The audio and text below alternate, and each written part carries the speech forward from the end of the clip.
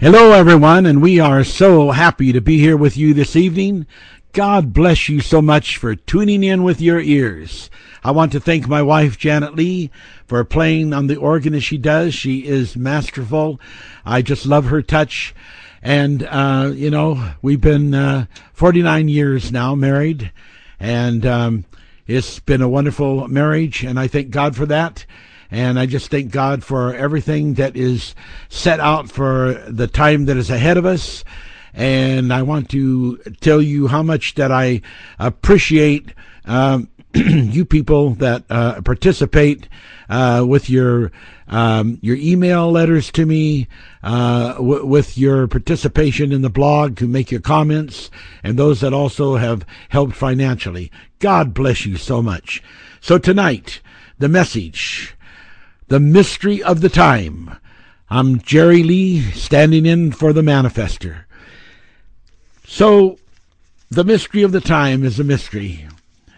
And believe me that even in this day and age, that if you would try to define what time is, you would see that that the dictionaries and the philosophers and the churchmen and the people in the scientific realms have difficulty really trying to explain what time is. Perhaps it's because time is not just one thing. Perhaps it's because time happens to be many things, and there are many different functions of it and many different connections to it, many different links to it. Time is profound time. And understanding time, you have to understand a mystery. You have to break the code. You have to be able to untie the tanglement. Well, if you want to turn with me tonight to the book of Ecclesiastes, the 3rd chapter. Here's a chapter that has all kinds of things about time in it. And we want to talk about it, read through it. I have a lot to share with you tonight. This teaching will not be finished in one session. I imagine it will be a series. And but we will just take it from word to word, from message to message, from revelation to revelation, as the God of our Father in heaven leads. Before I get into this actual word from the 3rd chapter of Ecclesiastes, I want to say something about Jesus Christ, just to make it clear for any of you people, in case by some peradventure or presumptuousness of your thought that you have ever contrived in your mind that Jesus Christ is just another color of thought, another color of religion expression that I belong to. I want you to know that that would be emphatically and definitely incorrect. Jesus Christ is my first love. And Jesus Christ appeared to me 3 times in my life and in my ministry. And I love the Lord Jesus Christ. And I am so wrapped up in my faith in Jesus. There has never been, in all of the history of other great men that have lived and other great religions, there has never been anyone like Jesus Christ. Oh, I know that in mythology they duplicate, some of the miracles and the things like that. But, I understand why all of that is.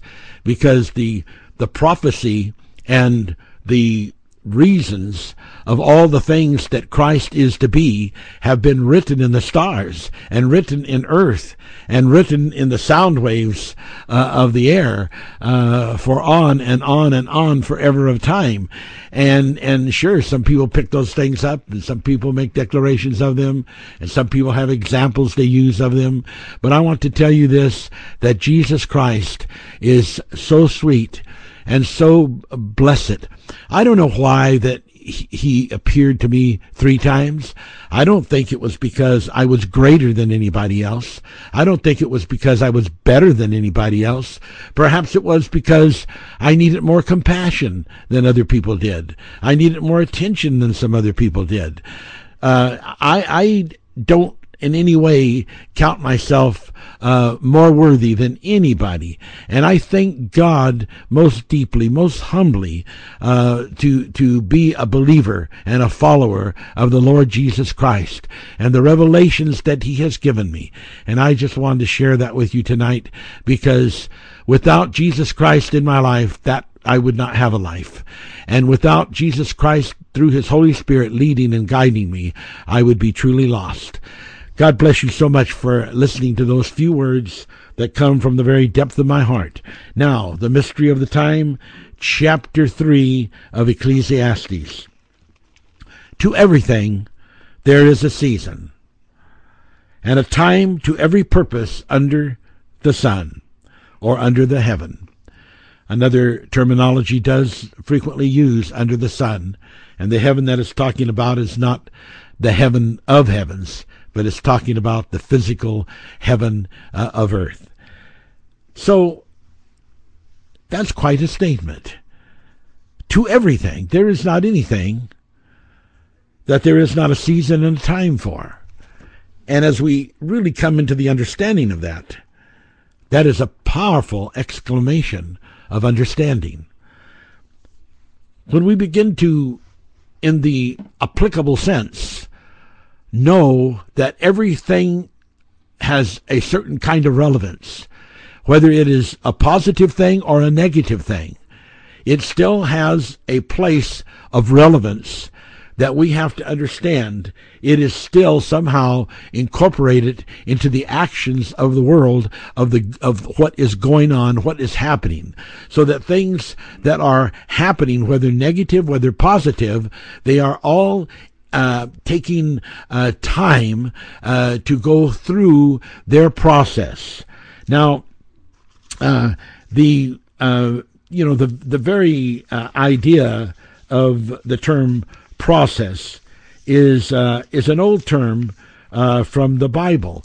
In Genesis 4:3, it says, "In the process of time," so that we understand that time isn't just an instant blink of on and off. Time is a process. It has factor to it. It has fraction to it. It has wholeness to it.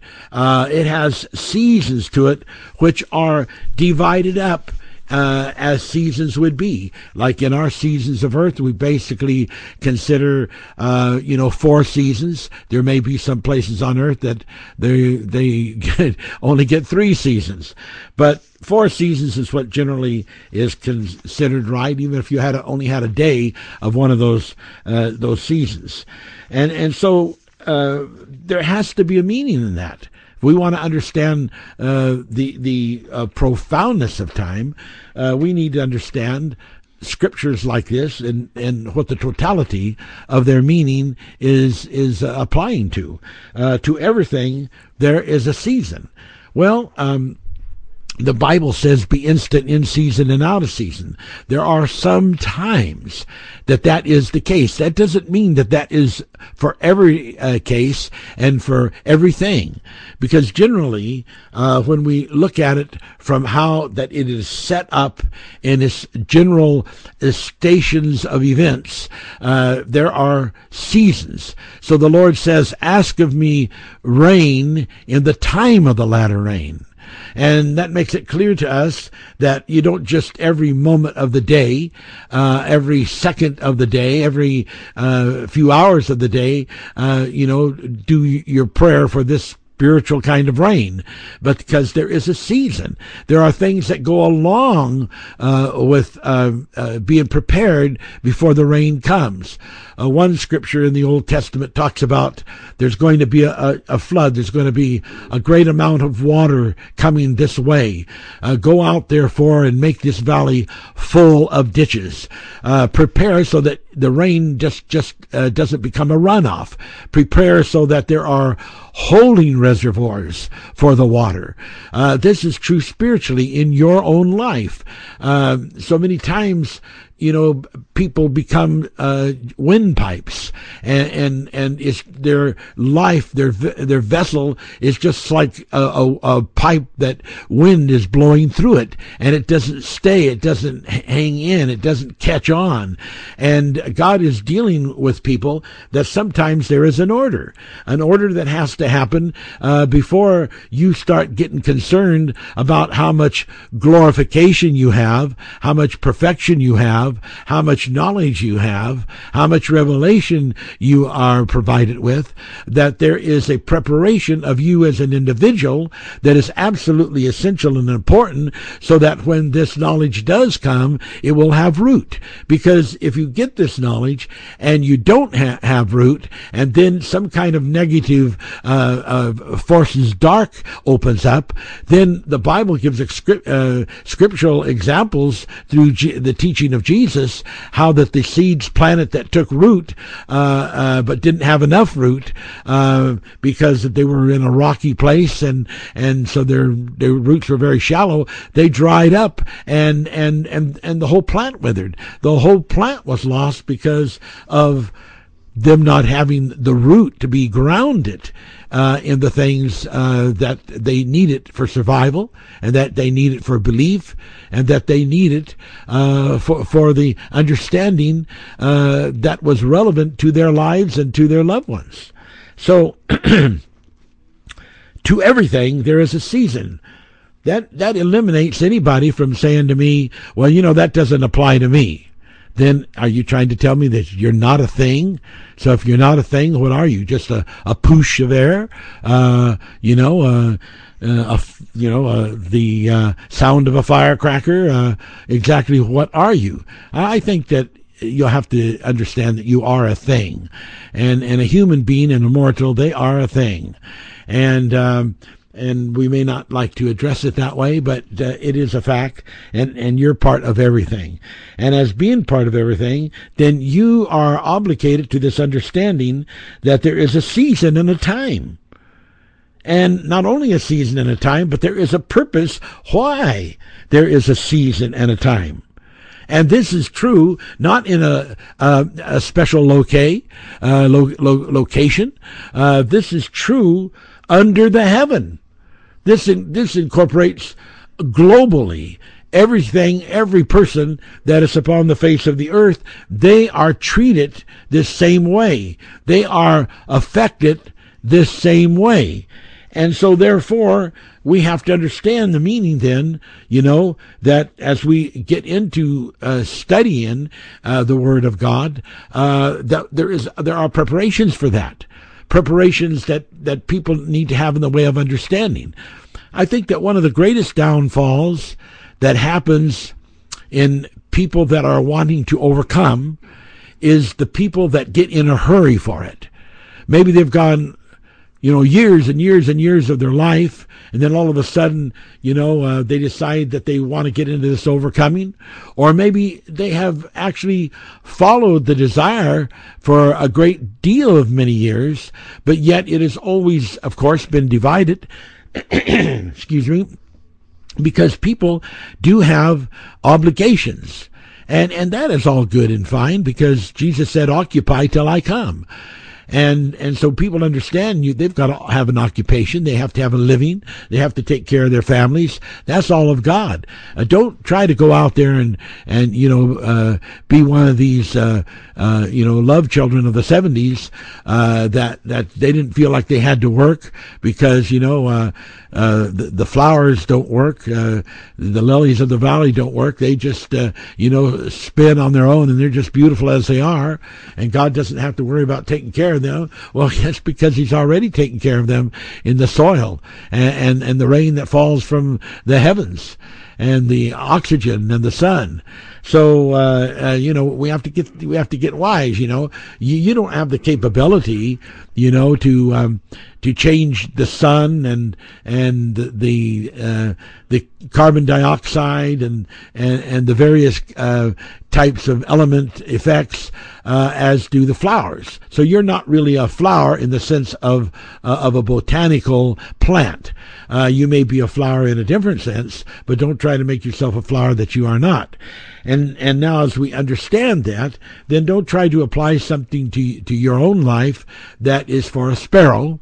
There are attributes of the sparrow that could be cute to apply to yourself in a metaphoric way, but don't try to think that your spirit is in a sparrow, or the spirit sparrow is in you, or you're an eagle or you're not an eagle. Just understand those things are metaphorical, and they do have advantages to understand them in that metaphorical sense, and they do have application in that sense. Now, there is a season and a time for everything, because for everything there is a purpose.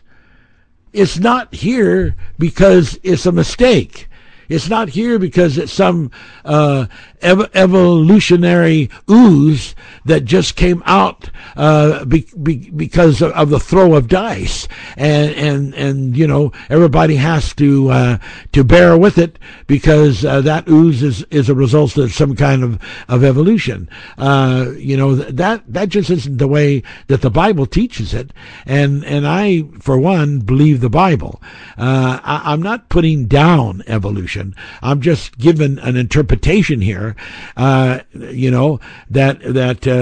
don't get caught away with anything that in any way will take or subtract from the things that are of the Word of God. The Word of God is always going to come through in the end. In the end, it's always going to resolve and resolute to being correct, as long as it's been interpreted correctly. So praise God. And I just thank God for that word. Okay, so there's a purpose for everything. There's a purpose why you were born in the body you were born in. There's a purpose that the things that have happened to you have happened. There's a reason, is another word to say, that they have happened. There's a reason you may have difficulty remembering things, or feeling that you're intelligent or smart enough to figure out certain circumstantial things that occur, or certain problems that are problematical that need to be figured out, and you just can't seem to get through the puzzle of it. There are reasons for all of that. It doesn't mean that you have to say, I've got to live with it, I've got to eat this because that's my my destiny, or that's some kind of vintage that I have received from the religion that I'm into. There is to everything a season and a time, and there's a purpose for everything under heaven.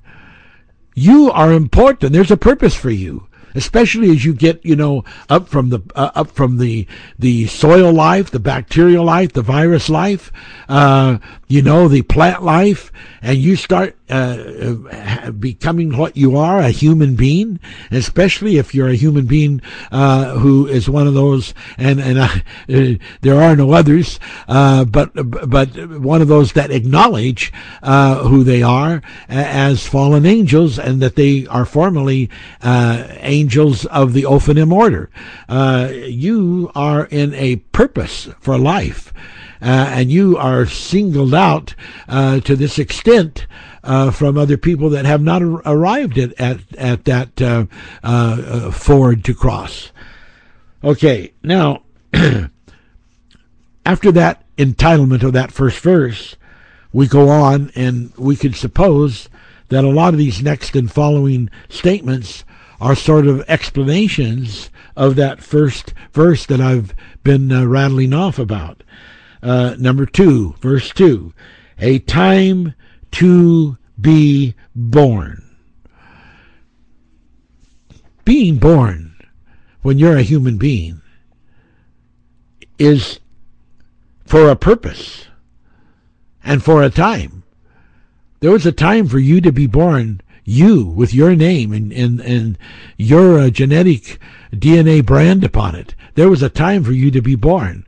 And there's a reason and a purpose, and it'll be so sad and so much of a lost edition of truth if you somehow would fail to understand that there is a divine purpose for your reality.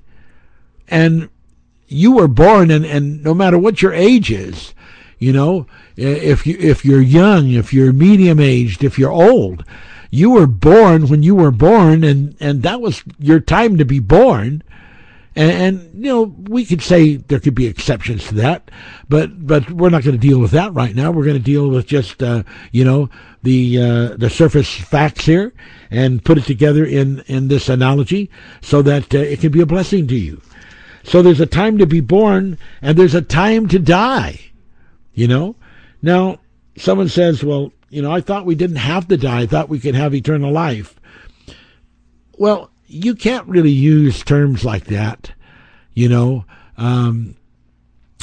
like born and die without understanding all their applications. The Bible talks about the church of the firstborn. The Bible talks about being born again. Then there's physical birth. So what is the scripture referring to?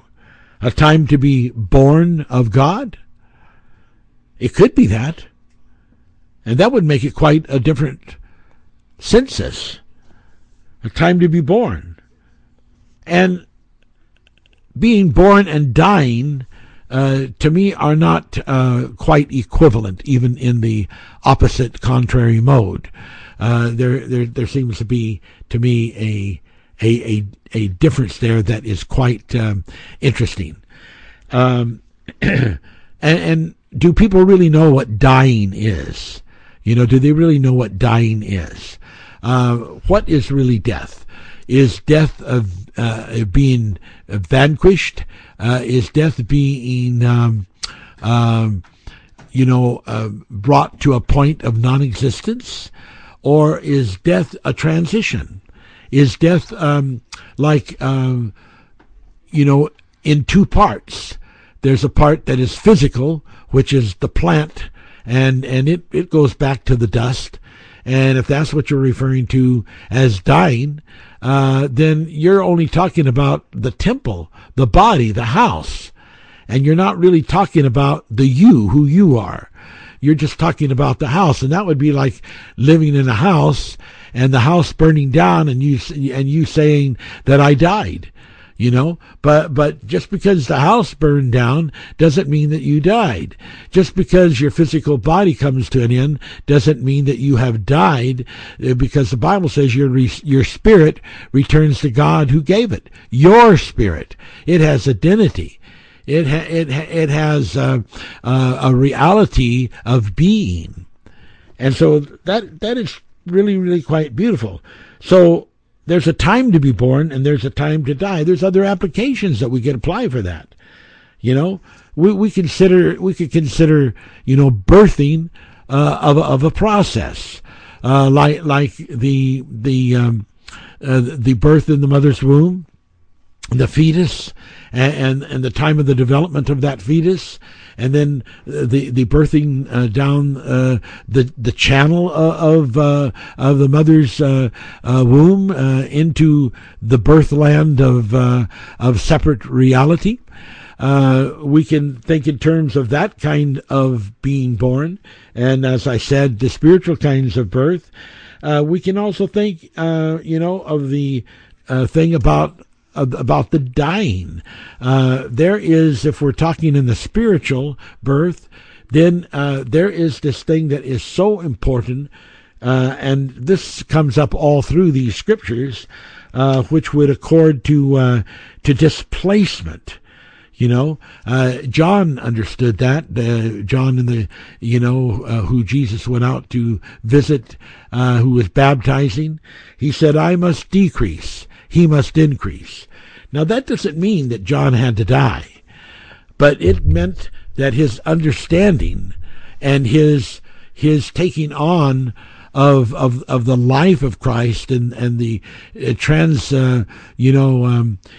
figuration of Christ and the transimbuement of Christ, the trans-assimilation of Christ, that all those things had to do with those things not being able to happen unless there is a displacement occur. So the displacement means that there's something in you that fills the space, fills the vacuum, that has to change for this other kind of lattice to come in, for this other kind of thinking to come in, for this other kind of newness to come in, and this other kind of birth to come in. There's changes that have to happen. So you not only need the positive event, but you need the negative event in order for the full positive event to be able to come in. And you need the negative events in the sense of recognizing those negative aspects and then in putting them into displacement and eliminating them. And then as you do that, you are able to take in more and more of the birth experience, more of the trans-assimilation experience, and now you have given a real true accent and punctuation to the birth and to the experience and to the season and to the purpose and to the reasons. And unless you do that, ladies and gentlemen, you can't just hang on to every single thing that you have and every single thing that you hope to have and then add plus spirituality to it. It doesn't really work that way. One thing comes, the other thing goes. One thing goes, the other thing comes. That is the sequences of what happens in life. And that is so real for it to happen that way.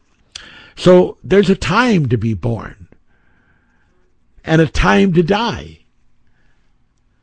There's a time for you to come into the truth of God. There's a time for you to come into the truth. Now, when would that be? Well, you have to first have an awareness that the truth is there and have a consciousness of it and have a desire and will for it. That has to happen first. When you come into those places of growth, then you can prepare your dying. The dying, which is the displacement of things in your life that could block those other experiences from having the freeway in your life that they need. And that's what you work on. And so this is a process of and a preparation. And that's what the seasons are about. And that's what all these, revelations are about. So the time to be born and the time to die is actually equal to a time to plant and a time to pluck up that which was planted. But now let's look at this in a beautiful way. Because when you do put it in the terms of a plant, it does expand and extend it. Because you think in terms, let's say that you plant corn. You plant corn. Or let's say you plant potatoes. And you plant the potatoes, and then the potatoes become ripe. And then you have to pluck them up from the ground. You take them up from the ground, and because there's a time to plant, and there's a time to pluck up that which was planted. And Jesus said, except the grain fall to the ground and die, well then, it's basically, it's an unfinished experience, because that must happen first before the seed can be planted and new life can come up. So there are these requirements that the Bible teaches on our part that has to happen in overcoming, so that we are able to come into the mystery of the time. Because the mystery of the time has a lot to do with the unfolding as we follow through on the examples that have to be initiated through our will and through our desires, and then through our actions. So these are beautiful, beautiful things. Verse 3, a time to kill. I used to sometimes say to people, when they say, well, when is the time to kill? And I say, well, the time to kill is never. But that was just sort of a quick, cute answer that I would give. But there are a lot of applications that are there that we have to look at. There are circumstances in which, the word kill has a reality. If there is a venomous snake that is has gotten into the house, and the family is in danger, then you may not be able to get that snake and carry it out to a desert place somewhere. It may have to be killed just for the safety of the family. So there could be times when you do there is a reason to kill. There was a lot of killing that was done in the Old Testament, and a lot of that seemed to be ordered by God. But I can tell you and assure you that most of it was not ordered by God, even though these men of God claimed that was the case, because they were representing God, you see. And when these people who were pagans themselves were representing God, they were representing God according to the ordinances of stature that in their mind was justified. And in those days, pagans were justified to be able to do a lot of things. I've heard people talk about Genghis Khan and how that he sowed such fear into the cities that he conquered, because he would go out and conquer these cities and wipe out every living thing. Every little child, every living thing that there was, he would wipe them out. And people just say, that man was a demon. He was a devil. Oh, I've heard horrible things said about him. But a lot of people didn't know the other side of the coin about him. Those were mostly, they say, his enemies that made those kind of charges. I don't think it's a question that there were cities that he did that to. But then when I look in the Bible and I see some of the cities that Moses and Joshua confronted, and how they claim that God told them to wipe out every living thing, to not save any animals alive, to not save any children alive, not save any women, any families alive, to kill every single solitary living thing.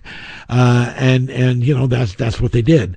I don't believe that God ever gave an order like that, but I believe that they believed that God did, because they were representing God as they best understood what was the plan of God.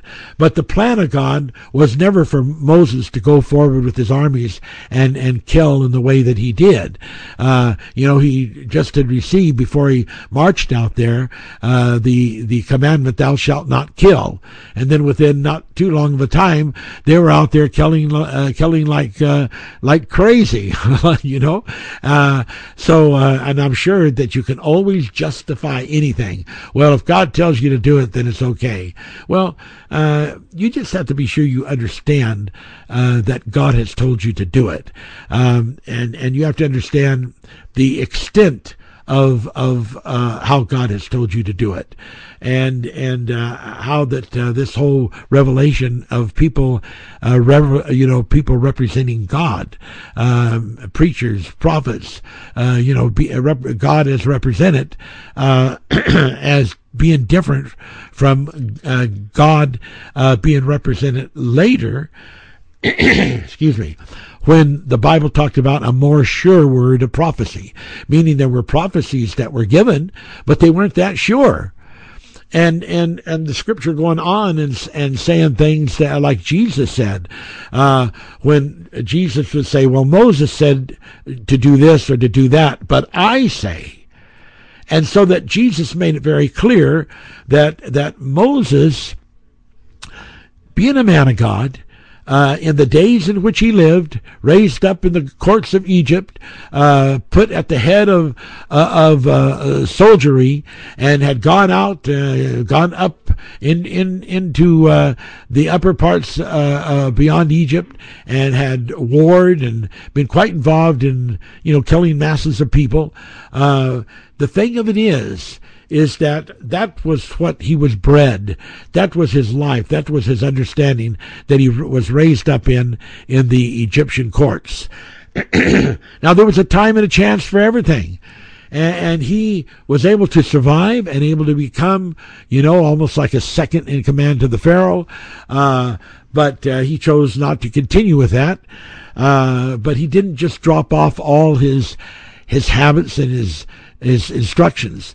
Now, we know that the scripture says that God spoke to Moses, and he said, if the people will obey me, if they will follow my commandments, keep my covenant, then I will go before them. I will send an angel before them to clear the way.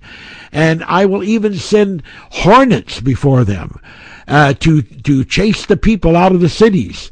And that was the original perfect plan that God revealed in the Word of God for being able to clear the land so that they could just move in and take over the buildings. And but they didn't really like that plan. They wanted to be active. They wanted to be soldiers.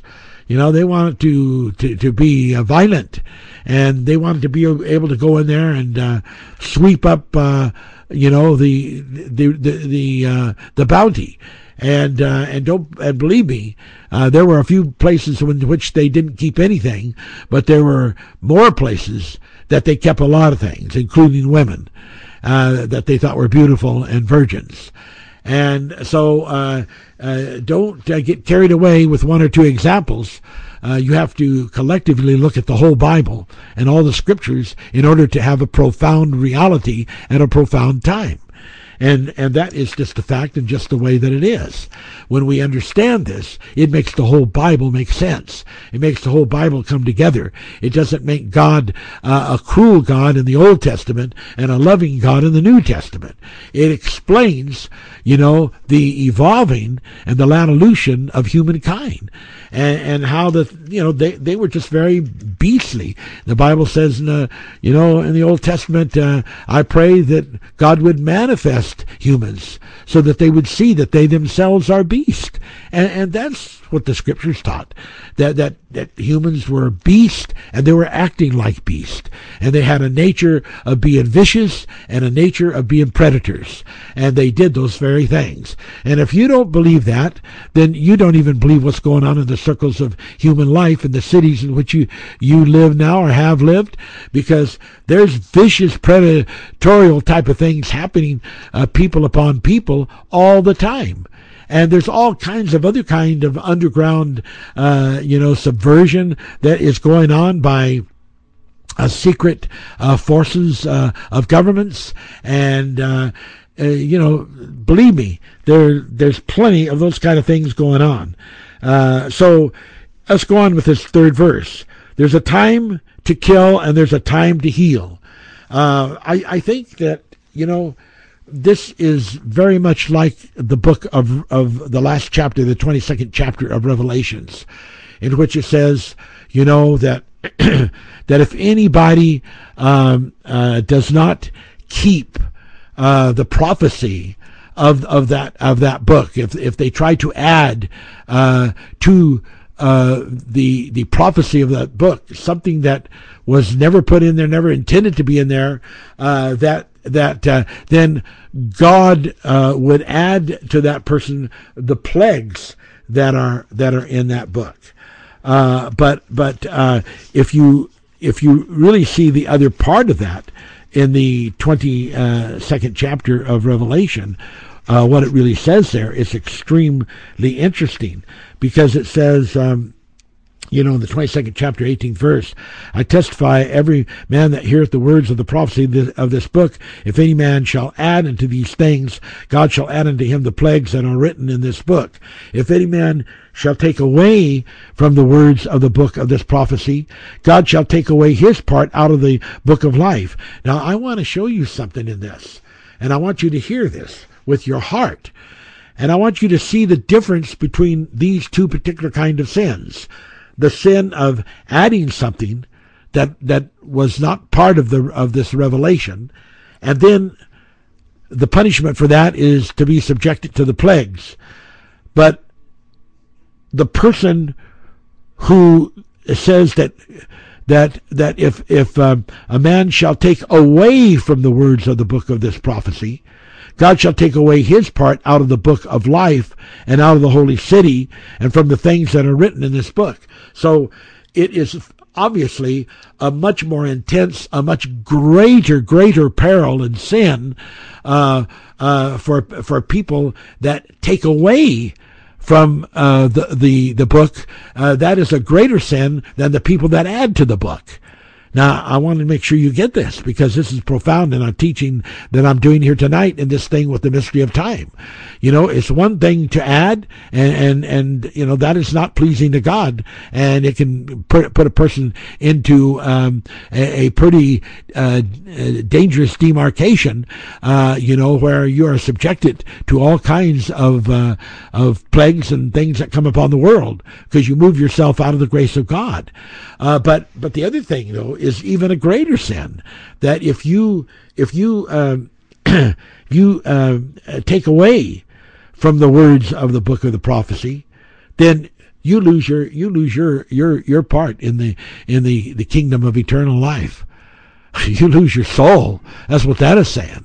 Now, what I believe is one of the greatest dangers that is happening on the face of the earth among the religious people of this book is that those who are practicing pastors and teachers and theologians, that they ignorantly and sometimes purposely are actually committing the second worst sin, because they do not understand that this book cannot be translated from Greek to English without adding the grammar that has to be added for the word for the transition to even make sense, because in the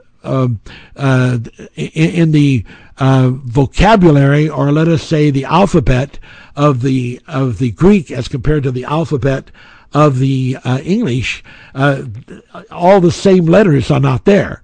So there has to be various kinds of punctuation added, and various kinds of nouns, pronouns, other kinds of verbs added in order to make the transition so that when you read the Bible, it is close to saying what it was saying in the original Greek. And believe me, if you don't think that's the case when you're reading that in the book of Revelation, you know very little about translations and about fact on that subject. And I don't say that to put you down, but you might as well know that, because I'm a teacher and I'm here to tell you that, and that's the fact. So now those kind of things have already happened if you were going to interpret this in the way that a lot of people try to interpret it. But that is not the case. That is not what this is about, because that we're talking about and making a point of right now. What I want to make a point of is that there are the people that the Bible says that they can lose their soul if they shall take away from the prophecy. Now, how can you take away? Well, when the Spirit of God comes on someone and they begin to interpret the Word, and God, through a man of God, maybe a person that is only one of a kind that would appear in 1,000 years, and that person begins to preach the interpretation of the Word and begins to be profound with the interpretation of the Word of Revelations, and people say, oh no, that's not of God, that's false, that's of the devil, and they begin to take away that interpretation, which belongs to the interpretation of that word, then they are fulfilling that horrible thing of taking away from the Word of God. Because prophecy is not worth anything if it can't be interpreted. Just like in the giving of the Scriptures, the Bible talks about that if there's someone comes to the church and they speak in tongues, or they've got a profound revelation, and if there's no one there to interpret, you're better to keep silent. Don't say nothing. keep your mouth shut, because I'll tell you, that is the teaching and the Word of God. When the Spirit comes and begins to fulfill and to bring out these incredible revelations, then the reason for that and the purpose for that is because God is moving by His Spirit in the gift, and it is the time. It is the time, and the time has come, and God is showing the people that they are to receive this word, and be very, very, very, very careful about what you say. That's taken away from the word. That's not the word. Be very careful when you in fact really do not know, and you are just listening to what someone else has said, or you are just doing a presumptuous thing. Be very careful. You're dealing on very dangerous ground, and so I just wanted to point that out. And if we go back now to Ecclesiastes, to this thing about there is a time to kill, there's a time to heal, a time to break down, and a time to build up. This works in a lot the same way. There's a time when we are to heal. There's a time for healing. And the example of that was shown in the New Testament, when there was a time that the angel would come and would quicken the waters of this great bath place that people would get into. And if they would get in there at the time of the angel, they would be healed no matter what their disease was. That was an example to show people that there can be a time for healing. Sometimes there has to be a preparation in the person's mind who is sick. Sometimes when they're very sick, there's only so far they can go with that preparation, and other people have to stand in proxy for them and have to do the things that are made provisions in the Word of God. Okay. So there's a time to heal, and I think that a lot of times that healing comes out of mercy and out of compassion and out of caring and out of loving. And if you don't feel those attributes and those virtues, if you don't feel compassion for someone that is sick, you don't feel love for that person that is sick, if you don't feel the reaching out of God's mercy to touch that person, so that you, in a sense, by the Spirit, feel their infirmities and their hurts, then you shouldn't be really even praying for that person for them to be healed, because all that you will end up doing likely is exercising a futile situation in which there will be no positive result.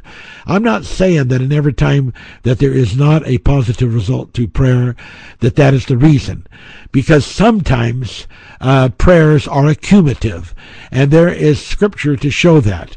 Transaccumulation is one of the teachings of the manifest word, and that is given different Bible examples of how that things accumulate by an adding up of the word, an adding up of the prayers, an adding up of one's love, and then eventually at some point, bam, it just hits and the miracle occurs. So we can't just make judgment, because we don't know those things. So it's important that you're aware of them, but at the same time, you can't make a judgment. You can't judge someone and say, well, I think that they this or they that, because it could be other circumstances. But I'm just saying this to be helpful to you, that if someone is needing prayer and you are so tired that you can't hardly think, you better not to pray for him.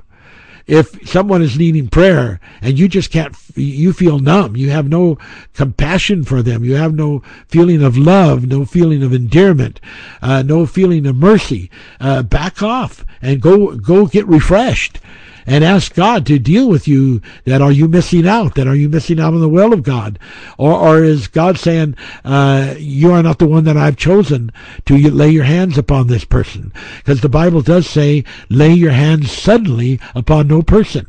So we have to be careful who we lay hands on, and yet at the same time we must always be willing and wanting to lay hands on.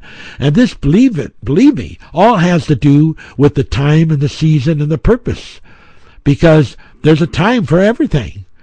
And don't just think that time is any old time that you feel like you want to initiate it, because that's not the case. And many a time, it has been so sad for me to see in church services and in articles that are written, how that people just have a knack to move out of the Spirit of God. And their timing to say what they say or suggest what they suggest is just absolutely out of content, out of the moving of the Spirit as to the time and the reason and the purpose that God is particularly moving in that instant, and they just miss it. They just miss the boat by miles. So I think that God's people need to hold one another up so that they can come into this understanding. Okay, so there's a time to break down and a time to build up. Sometimes a person might build something, and it's of your own hands, and it's your own idea, and it might even be like a revelation. You might say, well, it's sort of a spiritual thing, and that could be true, but there comes a time when you move beyond that revelation. You move beyond that level of degree that you were at the time you built it, and then you need to take that down, and you need to build the new revelation. And because it's displacement, you don't build one on top of the other. It's not that one is alien to the other. It's just that displacement is part of the positive and negative circuitry that makes electricity flow. That's all part of electromagnetic energy. Praise God. Okay. Wow. I got so much to cover. I've really got to move on here. So there's a time to weep and a time to laugh. I know it is possible to sort of be laughing and crying at the same time. But the one thing about that is it is sometimes grossly misunderstood. The message is not clear. The Bible says that if the trumpet gives an uncertain sound, who will prepare themselves for battle? I think that, when we're weeping, unless something is happening between us and God, and we're just so full of joy that it's tearful, and that is a meeting that we've got with God, and God, who knows all things, will totally understand that. But to try to make too much of a show too often of that out in public, a lot of times will just be misunderstood, and it will not do the good that you may be hoping that it will do. And so we have to be wise in all these things. And wisdom has to be profound as part of our link to time, and part of our link of knowing when it is the time of the season, when it is the time of the purpose. Okay, so then it goes on, you break it down, and it's the time to build it up. Well, obviously, it's not the time to build it up until first you operate in the time to break it down. So you break it down, then you build it up. And that's what's got to be remembered. And I think just a lot of times people, they've held on to old doctrinal ideas. And they've come and listened on this radio broadcast and to the blogs, and they've come into this new revelation. But they've tried to somehow fit into some of their ideas that they've heard taught that frankly never were correct, never were the Word of God, and they're just misaligned. And there's people who have been teaching these things for hundreds of years, and they've been misaligned all that time. And the Bible says, that veil is still over them. They do not see through that veil. There's still a dark, glassy situation there. And so, being that the Bible is so evident in teaching those things, then we must come to the knowledge of the truth so that we don't just keep repeating over and over and over the same mistakes. All right, let's go on. Okay, so there's a time to weep and a time to laugh. There is a time to laugh, and laughter is such an important thing. It is so important for people to laugh, because I think it's one of the healthiest things that you can do. Can you laugh in church? Well, I don't have a problem with it if other people don't. If the joy of the Lord has come on you and you want to laugh. But, if you're into some kind of a classic situation where they're worshiping in a very different kind of way, then probably, as long as you're going to be there and be under the management of the ecclesiastical that is over that situation, then you should honor that. And you should not go in there and be disruptive and try to prove to them you've got something they don't. There's other places you can go. You can go to your home, or you can go out in the field, or you can find another place to worship. That doesn't mean you have to quit that other church, but for those times that you need to express yourself in the laugh. And maybe this other place doesn't want to hear it. That doesn't mean you have to give it up. Because God, the Bible says, in the book of Colossians, the 4th chapter, it says, wherewith praying also for us that God would open unto us a door of utterance. God will open to you a door of utterance for those moving of the gifts and for those operations that God is wanting to take you higher and take you through the gates, like this last blog that I did called the Truth Gate. God wants to take you through that Truth Gate, and He wants to open the doors of utterance so that you can speak the mystery of Christ, as it says it in the Colossians 4 verse 3. Excuse me. And so there are some absolutely beautiful things. We're talking about time. Verse 5 says, that I may make it manifest as I ought to speak. There's ways and methods and means how we should speak. Our words, our utterances need to be full of the kind of words that manifest people and that touch people because they feel connected to something from our innermost being, from the Spirit. And if people aren't being connected to that when you speak, well, it's because you've got some more work to do. You've got to break down some more of those systems that you still have enshrined there in you, and you got to make a room for this new building to be put up. And that's what the message is. And so it says in verse 5, chapter 4 of Colossians, that I may make it manifest as I ought to speak. Walk in the wisdom toward them that are without. When you walk toward people that are without, that don't have the same thing you do, you can't just go over there and spill deep revelation on them. All you will do is, most likely, in most cases, is chase them away from what you are wanting them to know. You'll scare them because they have not been able to prepare. There is a time and a season for everything. For everything, even the most beautiful revelation and manifest word, there's a time and there's a season and there's a method.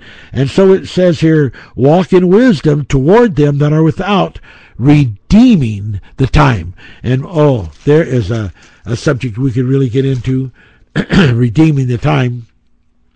That's another one of these things about time. But for now, let's go on, because I see that I haven't hardly gotten started here, and I've got just incredible amount of notes here that are some beautiful things that I want to share with you. I tell you what, I think I'll stop right there in Ecclesiastes and not go any further. But in verse 11, I would read that again from times before that I've read it. He hath made everything beautiful in His time. If we can get into the right time zone, we can get into a time zone that there are just beautiful things, because the Bible makes it clear to us that He will restore to us the years the cankerworm, the caterpillar have eaten. So in that promise of restoration, the fact that He has declared that there was a time that everything was beautiful in its time. And of course, I know a person could interpret that just a little bit differently. They could interpret that as sequential, that there is a time of beauty, and then maybe something else happens, and another time of beauty happens.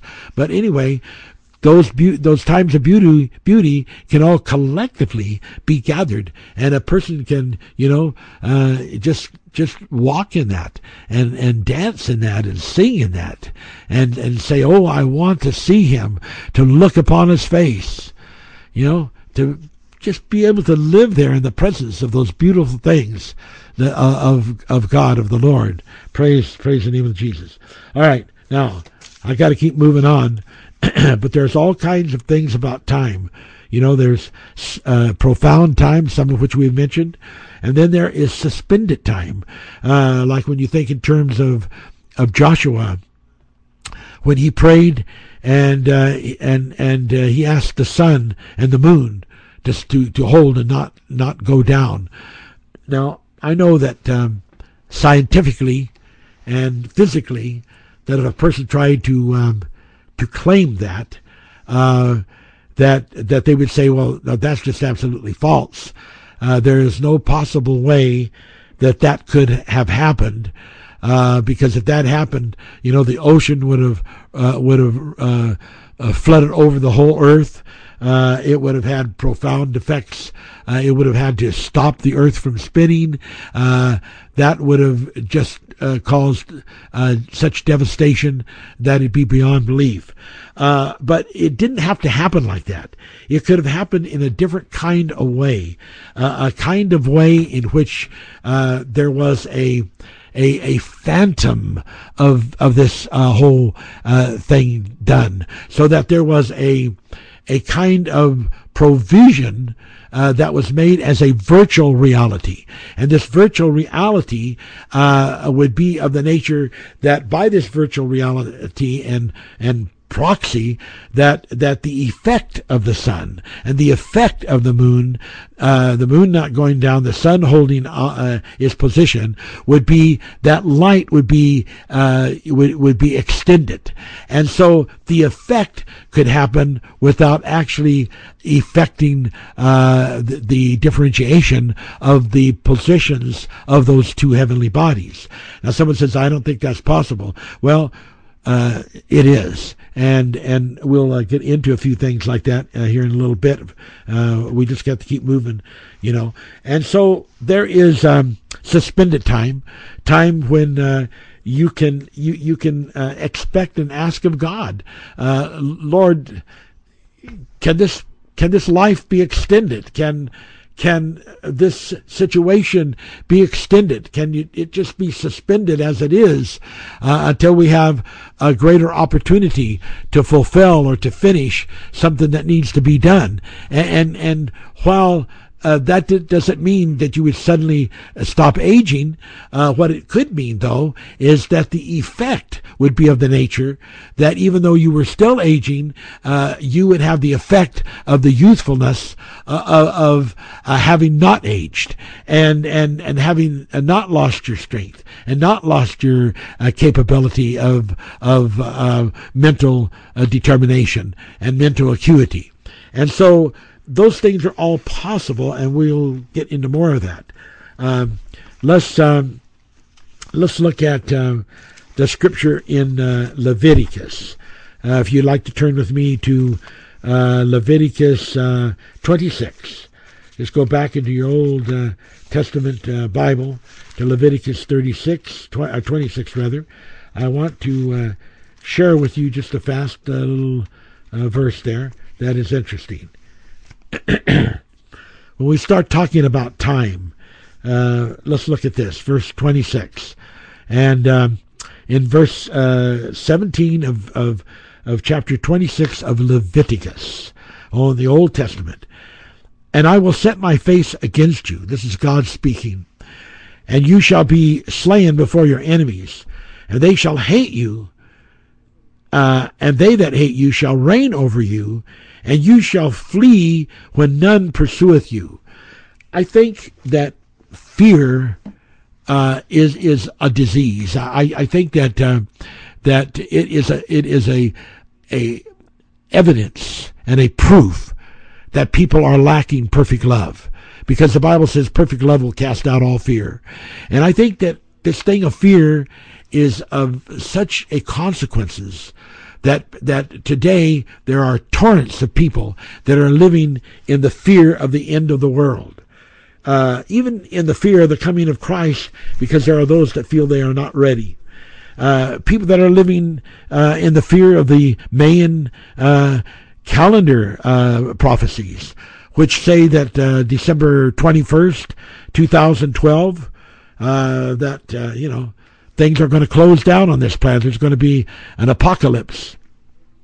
And I know there's some variations of the time, depending on how you count the calendar and all of that. But the idea of it, the pronunciation of it, is still there, regardless of there being maybe a variance of some time. And there's people living in fear. And there's all kinds of people going out here preparing and, digging in.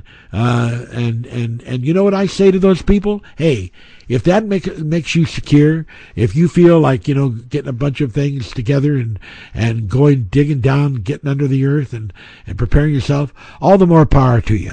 Go do it and hopefully use your time to seek God and read the Word of God. I'm not going to condemn you if you have that feeling and that fear, but the Bible does say that it is a common thing for people to flee when there's no one actually even pursuing them. They flee when there's no one after them. And I think that this prophecy will be that kind of a case. Now, it says in verse 18, "And if you will not yet for all this hearken unto me, then I will punish you 7 times more for your sins." In verse 21, it repeats that again. If you walk contrary unto me, and will not hearken unto me, I will bring 7 times more plagues upon you according to your sins. Again, in verse 24, "Then will I also walk contrary unto you, and will punish you 7 times for your sins." Now, that's an important revelation. Excuse me a minute.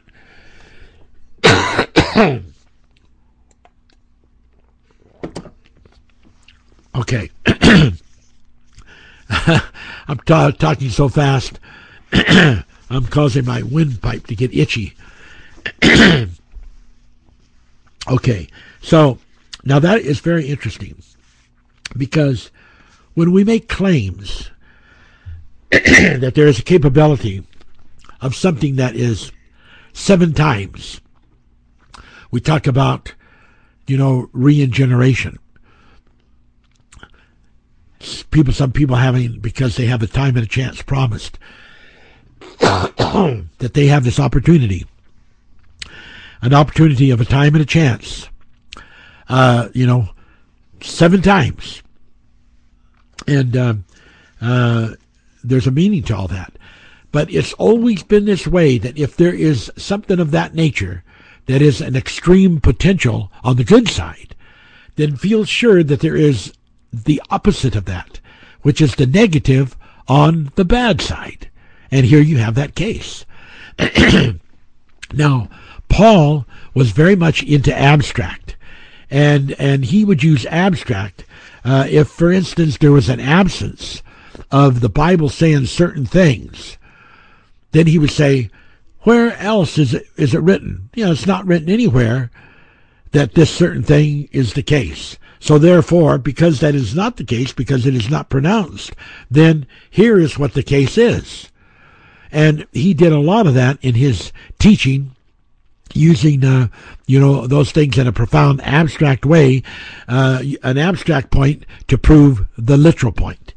And that is a thing you can do. So when you look and you see something here in the negative, which is on the one side, you can know that the very fact that is there, and that because every positive has a negative, every negative has a positive, that if you find the negative, then you know that there is a positive on the opposite side. If you find the positive, you know there is a negative on the opposite side.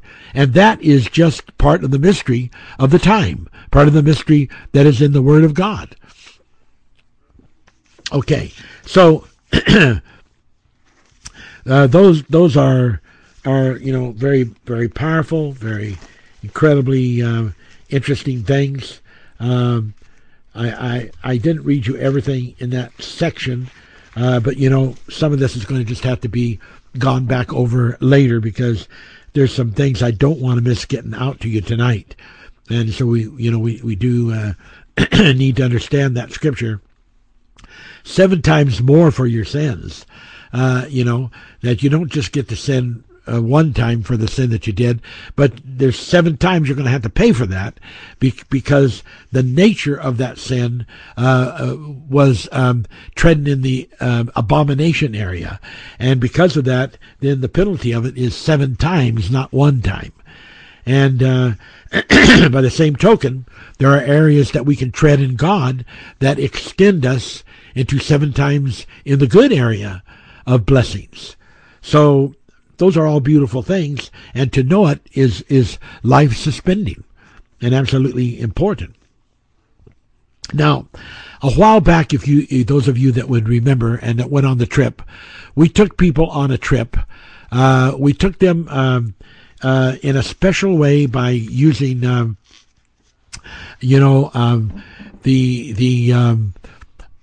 Gentile, and by putting people into a state of suspension.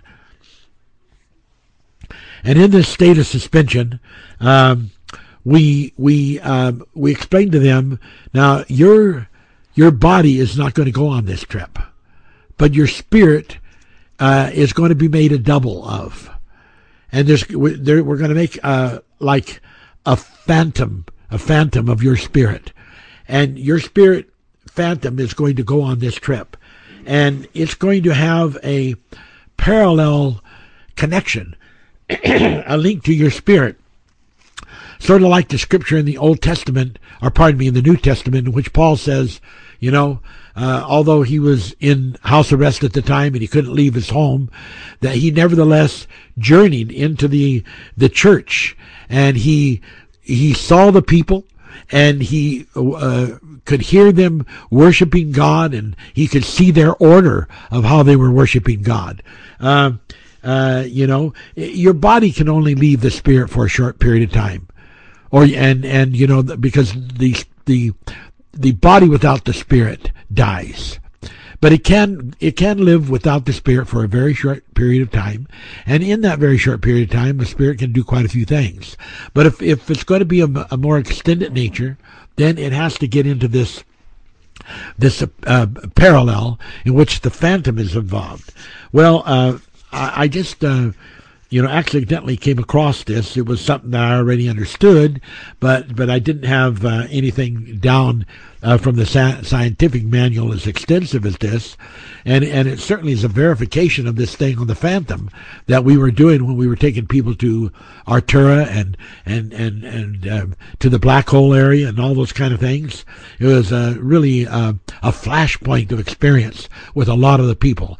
And I've had other people say to me, I read about this in the blogs. Is there any way I could go on this trip? And I said, well, sometime again, we'll be doing another one of those. And, yes, you probably get an opportunity. Okay. All right. Now, they have known for years and years and years that electromagnetic energy, that it propagates a certain kind of wave. For instance, the phantom leaf. I preached on this 20, 30 more years, maybe 40 years ago, in which they could cut a section out of the leaf, and they put that under intense certain kind of light, and you can still see the outline of the fiber as though it was still there, like the plant has a memory, the leaf has a memory, and it retains an energy there in place of the section that is cut off, making it as though it were a full leaf. The same type of thing happens when people who have had their leg cut off, feel that they have received a phantom leg, and they can feel their leg, but it's not really there. But it's a phantom. It's an energy, vibrational energy that propagates. So that is all very, very interesting to me. But not that far back here, they have discovered a new thing that is still developing right now, called DNA phantom. That has to do with a wave base over the genome. So that they found this to be definitely distinct and definitely different from electromagnetic phantom, and that this phantom energy, which radiates from the DNA, so that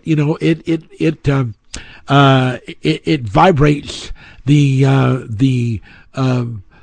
person of the genome of that DNA, and that they have been able to record this actual energy as being a real substance and having a real presence. When you begin to see how that science is advancing in those areas, and how that when you come further to where we are, where we're dealing with this phantom energy that comes up from the solar plexus and connects to the mind, and then allows this phantom of the person to go and make these transitions and photo transitions, so that their energy can be can travel anywhere in the universe. It is an incredible and beautiful thing, and believe me, there's scripture for it, and it's beautiful. So I just wanted to read that because it so fulfills that experience that we were talking about. Now, let's move. I have so much to cover here. Let's move over to the book of Joshua, chapter 6. And believe me, this story alone, if I was really to do the teaching on it, and I'll probably have to go back and do more, it would take me, the whole teaching. But let's just go through it. This is the story of when Joshua and his army, his priests, were getting ready to come against Jericho. And they were given instructions from God, and Moses was given instructions. And in the 6th chapter, 6th verse, and Joshua the son of Nun called the priests and said unto them, Take up the ark of the covenant, and let 7 priests bear 7 trumpets of ram's horns before the ark of the Lord. So sometimes, under certain circumstances, when people have aligned themselves a certain way, then instead of the Ark of the Covenant going before the people, in this case, it was the opposite. The Ark of the Covenant always came at the rear, and in front of the Ark of the Covenant were the priest with the 7 ram horns. Okay, and then in front of them there was a group of soldiers that were all armed. And so they would march each day. The priest would continuously blow the ram horns all the time that they are marching, this whole time around this city, and then they would stop. And they did that 6 days, the same thing. Now, it was very interesting. Some of the information. It says in verse 9, And the armed men went before the priests that blew with the trumpets. And hereward came after the ark, or the reward came after the ark, the priests going on and blowing with the trumpets. And Joshua had commanded the people, saying, You shall not shout, nor make any noise with your voice, neither shall any word proceed out of your mouth until the day I bid you shout, then shall you shout. I think this is one of the deep important places that the people of God need to get. They need to get to the place where they understand that they have to control what is coming out of their mouth. They have to control this situation, because there are so many people that do not take time to think, or do not take time to pray before they think, or pray before they act. And they are just, as the slightest thought of any kind comes into their mouth, they speak it. And God is dealing now with people just like he did back then. And they had to go on a fast of the mouth. And they were told, don't shout, don't speak, don't say any word whatsoever, don't let anything proceed out of your mouth until the day I bid you shout, then shall you shout. So these people were all in a fast of the word. They were not to talk to anybody. They were not to make any sounds. And so they continued going around, the 7 times, the trumpets blowing all those times. Finally, they came to the day when they had completed all 6 days. Nobody could speak. Nobody could utter a sound. Nobody could shout. And it came to pass on the 7th day, verse 15, early about the dawning of the day, and the compassed early, that they rose, and early about the dawning of the day they compassed the city after the same manner 7 times. So this last time they added a 7, and they went 7 times. So you got 7 trumpets, you got 7 days that they go around the one time, but on the 7th day they make it 7 times. And it came to pass at the 7th time, when the priests were blowing the trumpets, which they were doing every time they went around, that Joshua said unto the people, shout, for the Lord hath given you the city, and the city shall be accursed, even it and all that are therein, to the Lord. And only Rahab the harlot shall live, and she and all her house, because she hid the messengers that we sent.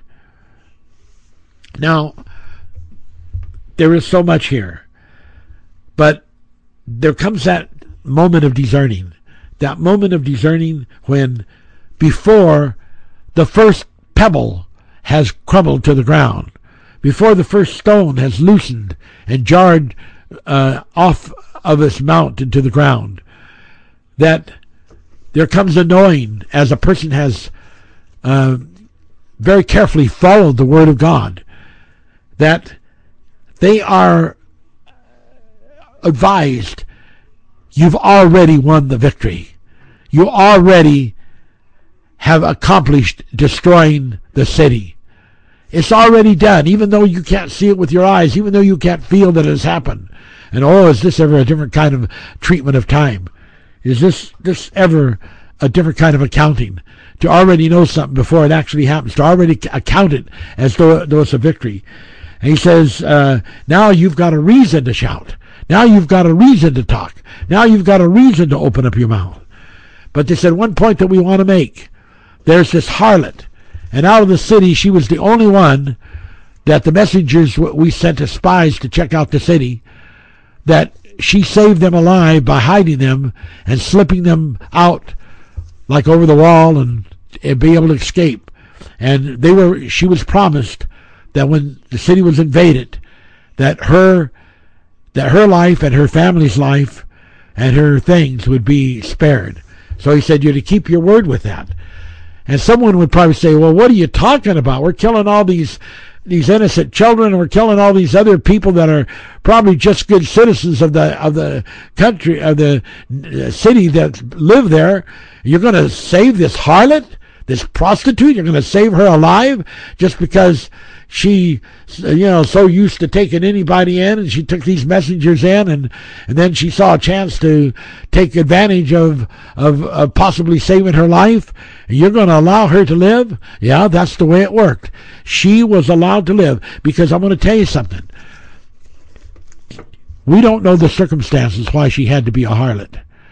That may be the only way she could live and even feed her family. We don't know the circumstances. We can't judge that woman.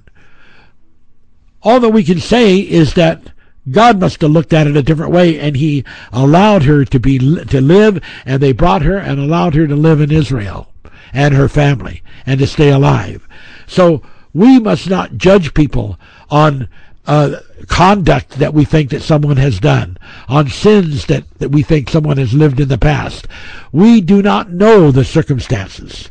We cannot judge, and that's why the Bible emphatically, and Jesus emphatically said, thou shalt not judge. Now you talk about time, you talk about the mystery of the time, you want to get into the right ropes, into the right leadings, and you want to really understand the mystery of the time, you have to understand it by not judging, and by sometimes being able to control your mouth, not being too fast to make a statement negative, not being too fast to make some kind of a decision in your mind when you really haven't heard from the Word of God, when the Holy Spirit hasn't really verified that now is the time to shout. So there's another thing, and maybe some of you wouldn't care for this part of it, but in the 19th verse, it says, now all the silver and the gold and the vessels of brass and iron are concentrated unto the Lord. They shall come to the treasure of God.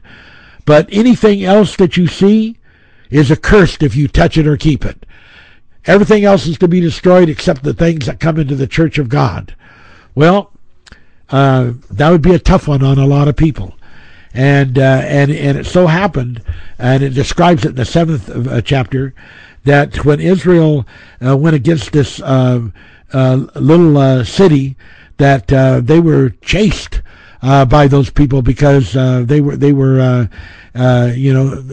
losing lives when they came against this city, and so they said something's wrong, and then come to find out that someone had taken of the accursed things, and well, it turns out that there was a fellow by the name of Achor, and he finally confessed in chapter 7, verse 21, I saw among the spoils a goodly Babylonish garment, and 200 shekels of silver, and a wedge of gold, and 50 shekels of weight. Then I coveted them, and I took them, and behold, they are hid in the earth in the midst of my tent, and the silver under it. Of course, the midst of his tent was in the midst of Israel. And that brought, a discredit to the people of Israel and caused them to lose their lives. But it's interesting that it was a Babylonish.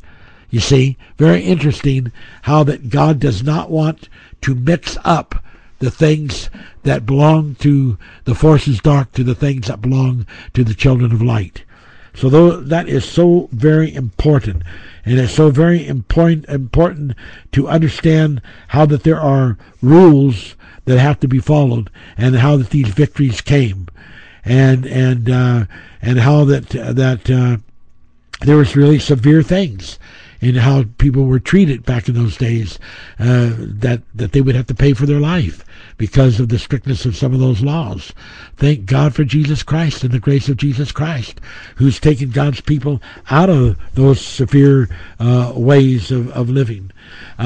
So I can see in that whole story there, the mystery of the time, how that there is an order. You can't just say, hey, I don't want to mess with all this. Why do we have to go around 7 times? Well, why do we have to have these priests out here blowing these horns? Isn't God able to do all things? Isn't all things possible with God? Why can't we just go out there and say, Takabooba, and the walls fall down? Let's just all do that. Let's all go out there and stand and say Takabooba, and the walls should all just come falling down. So they go out there and say Takabooba, and just then arrows and spears start flying, and somehow those people behind up on the top parts of the wall are able to make a perfect marksmanship, and they kill all those people out there and said Takabooba, because actually what they were saying that they thought was some kind of a magic word was actually saying kill me, and that's what happened. They got killed. Just throwing that in for the extra for you tonight. Okay, so we know that in Exodus 23:15 it talks about in the appointed time. So there is redeeming the time, there is an appointed time, and then there is an accounted time. And then, there's the time that we are a child. There's the time of our youth and the time of old age. And the Bible says, when I was a child, I spake as a child. So there are things that people should not expect of their little children. Children need a time to play, to laugh, and to be kids. And I think sometimes it's a mistake when people try to put too much on their children and try to make some incredible prodigy out of them when they need their time to be able to laugh and to play and to be a kid. I think that it's okay to teach them a lot of things, but I think don't rob them of their time to be a child. Because there's a time of being a child. And then there's a time to put away those childish things. But there's a time for it. And you don't put them away until the time. The day is coming that all these time of things will change. The Bible talks about in Isaiah a time in which that when a person is 100 years old, they will still be considered a child. And that would be because there will be so many hundreds and hundreds of years that people are living that 100-year-old, that those people will just be so youthful, so invigorated with life, so young of life, that at 100 years old, they'll still be considered a child. So we see how that time is relative. There's the relativity of time, but what happens at one angle to a person happens differently at another angle, and those angles can be vectors of time. And so we must understand when we're looking at these different magnitudes of happenings that they have relevance according to the relativity of the angle. And so there is a time of a child, and there is a time of the youth, and there's a time of the old age, and in Ecclesiastes chapter 1:10 it says, "It has already been of old time." There is something about things that have already been. That if we can ever come into the nourishment of those types of wisdom and knowledge, how we will be accelerated in whatever level of age that a person is in, because you will be able to add those things to you and enrich your life with them. So important, so important.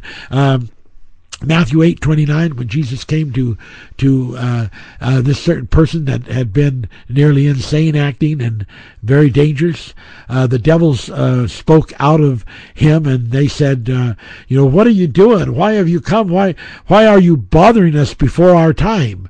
These demons, these devils, they recognize the message of the time and a half time.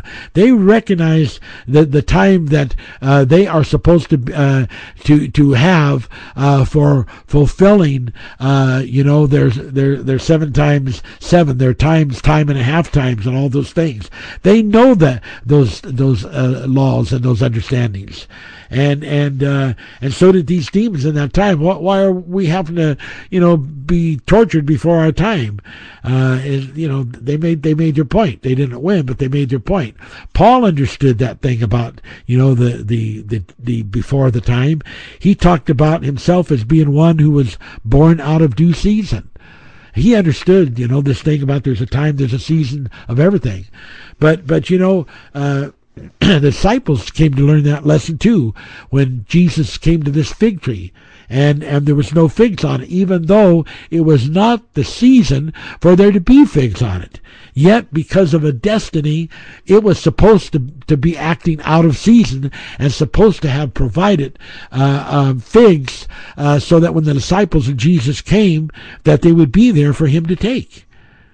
So those things are just absolutely beautiful and important when you understand the mystery of the time, how that the time can be relevant, and that it can have changes to it, and that relevance can be very, very applicable in different circumstances, depending on what it is relative to and when it is relative.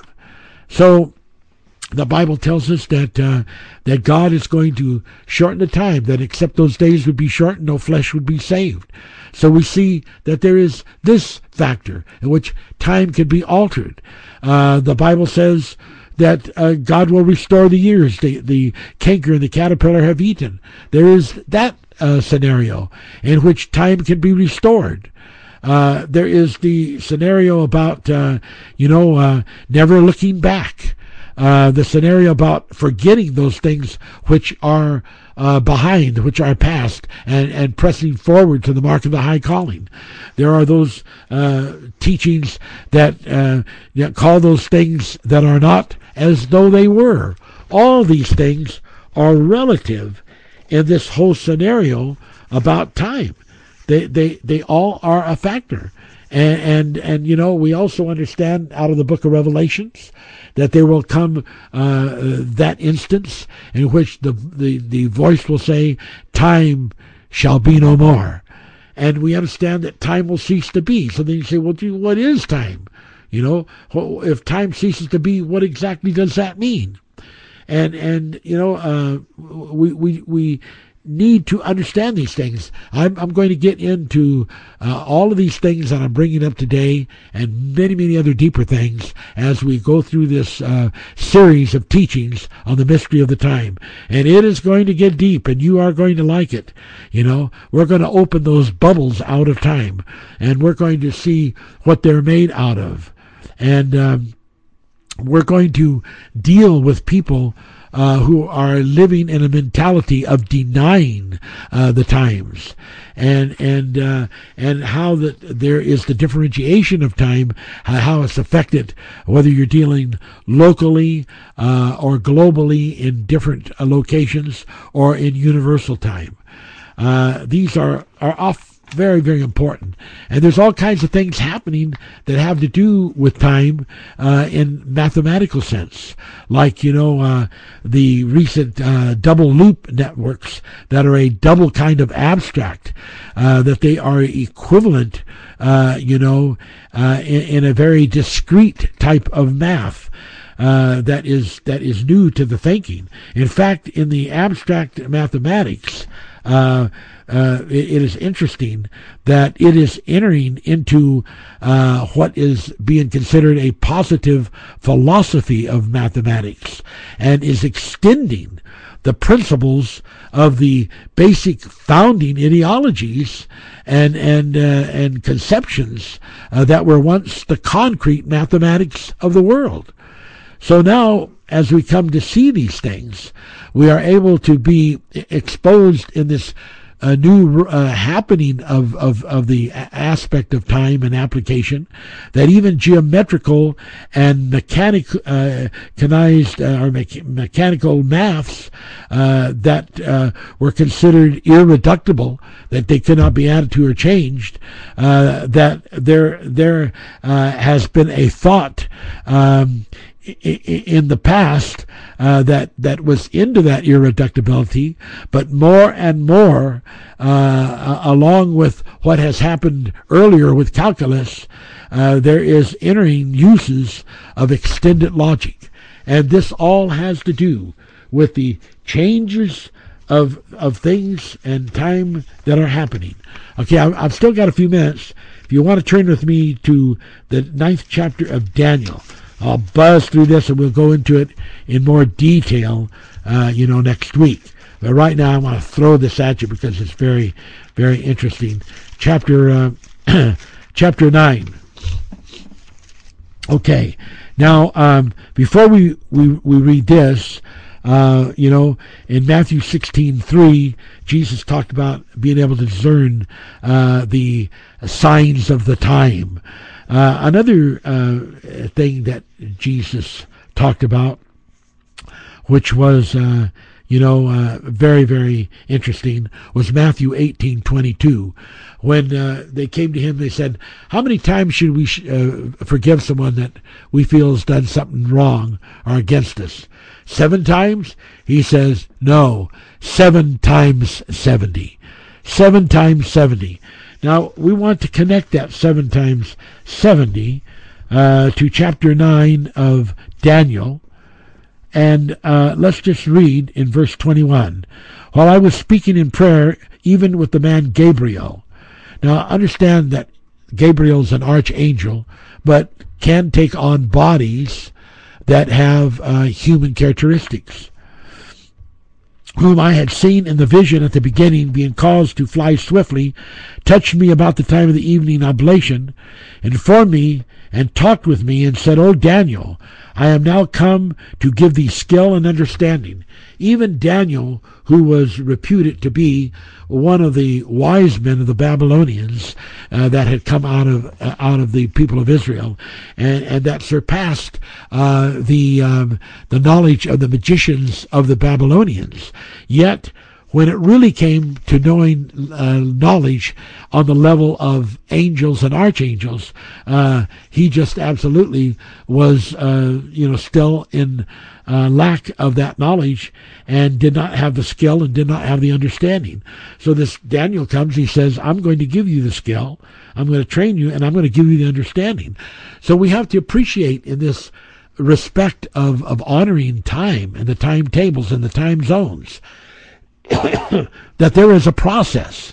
And this process means that we have to move from point to point, from revelation to revelation, and we have to give it time. And some people, it may take a lot of time, but please keep this in mind, that you cannot judge yourself, in this great process of escape from yourself. You cannot judge yourself that you have done that well, that you've really made the escape, or that you've really made the advance, because the kingdom of God comes without observation. So you may be really growing in the Spirit, and your spirit may be flourishing, but you cannot see it, and you cannot really even totally sense it, but there will be a day that you will be able to do both.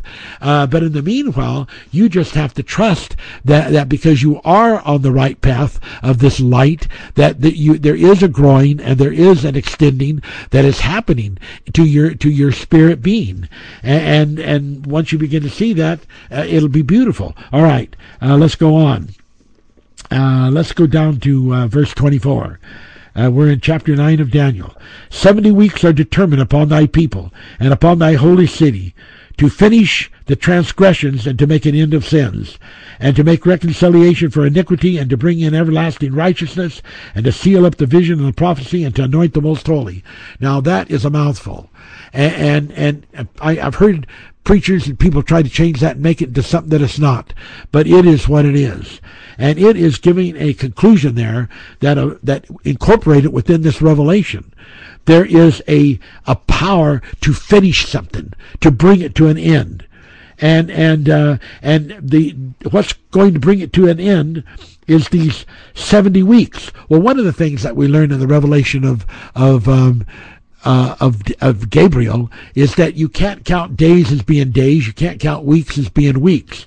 But when we begin to understand that these 70 weeks are equivalent to the 70 years in the book of Psalms, the 90th chapter, in which it says a generation will be 70 to 80 years.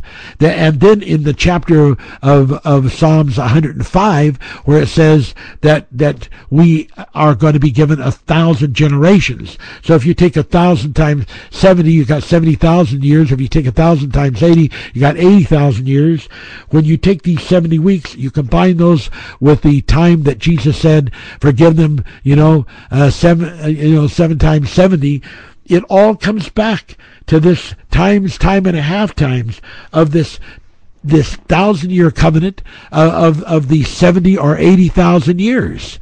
And that's what this is all about. And I want to explain that in more detail and be able to take maybe a little more time in talking and delivering the message when I start getting into those deeper things.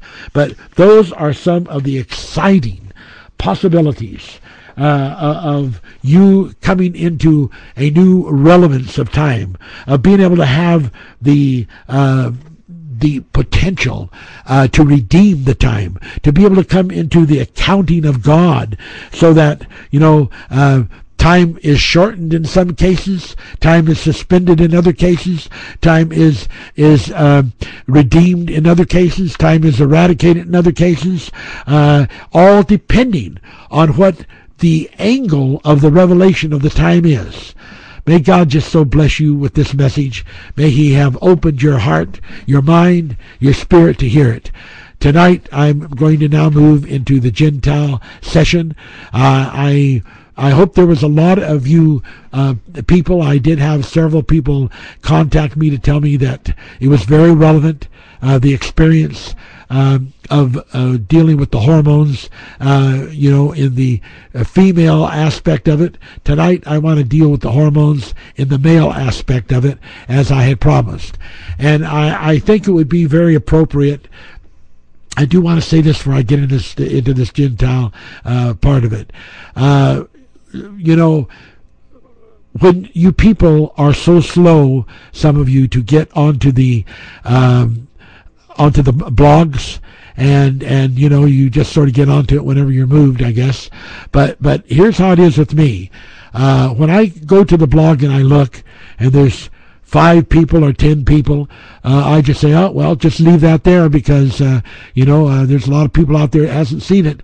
So the slower people are getting their names on those blogs and acknowledging that they have read it and making a comment, then the longer it will be before I will do another blog, because I use that as a steering mechanism that people just have not, as a group, really come around to seeing it. And so people say, I'd like more of this word and I'd like to have it faster.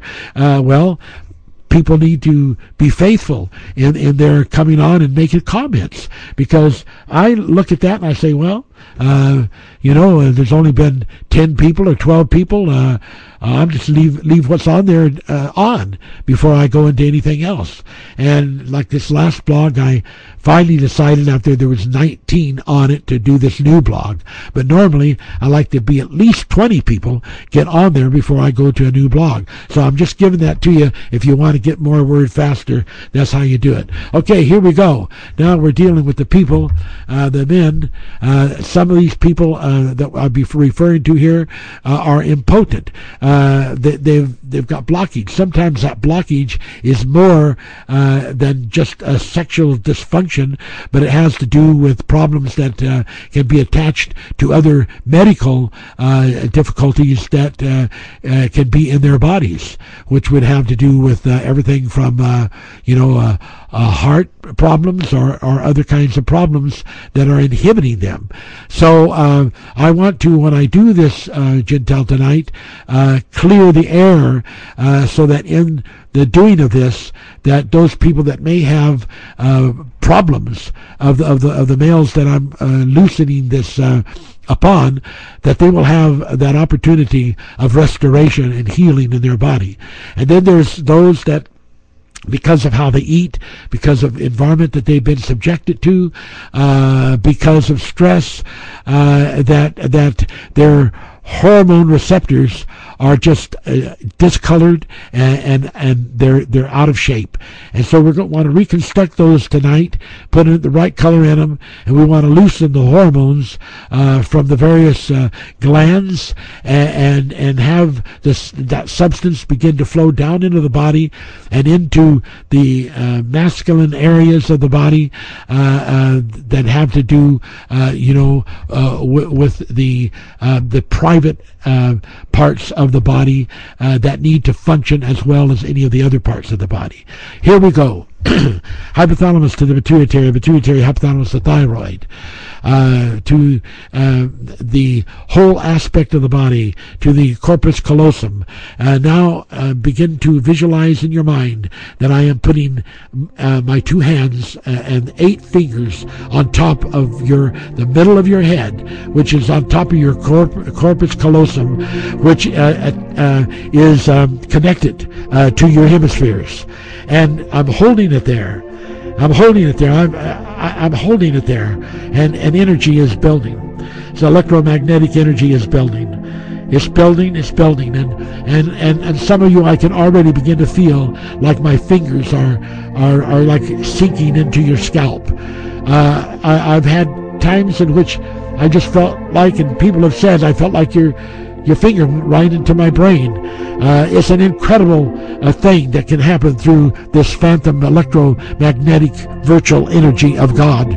And now I'm just continuing to send this electrodynamic electromagnetic energy into your brain is continuing to flow, beginning to move out into the various hemispheres of your brain and the frontal lobes and into the rear aspect of your brain, the cerebral, to the white core brain tissue in the spinal column. It's beginning to move, and now I'm sending energy into the glands to begin to open. Some of these glands have been closed for a long time, and this energy is beginning to open those glands, beginning to open it right now.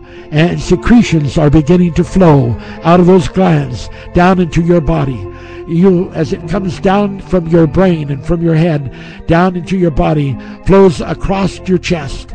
You'll feel, some of you will feel like it's like rain. Others of you will feel like it's hot, and you can feel various hot spots in your body as this energy is coming down through your body, and the healing power is being unraveled through this energy, so that there is now beginning to take place a healing to these hormone factors that are going out through these secretions.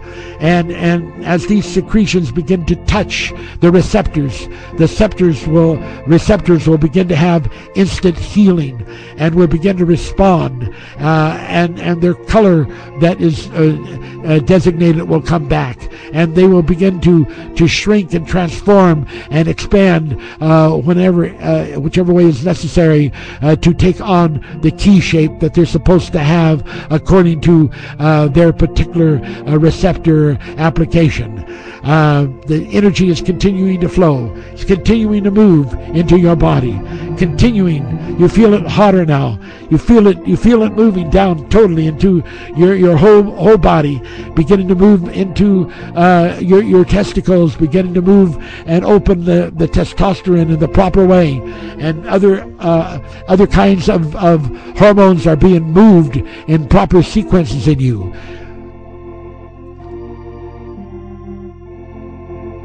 And I'm just going to allow this action to continue, and it may even continue through the night as you sleep, and you may even still feel it by the next morning.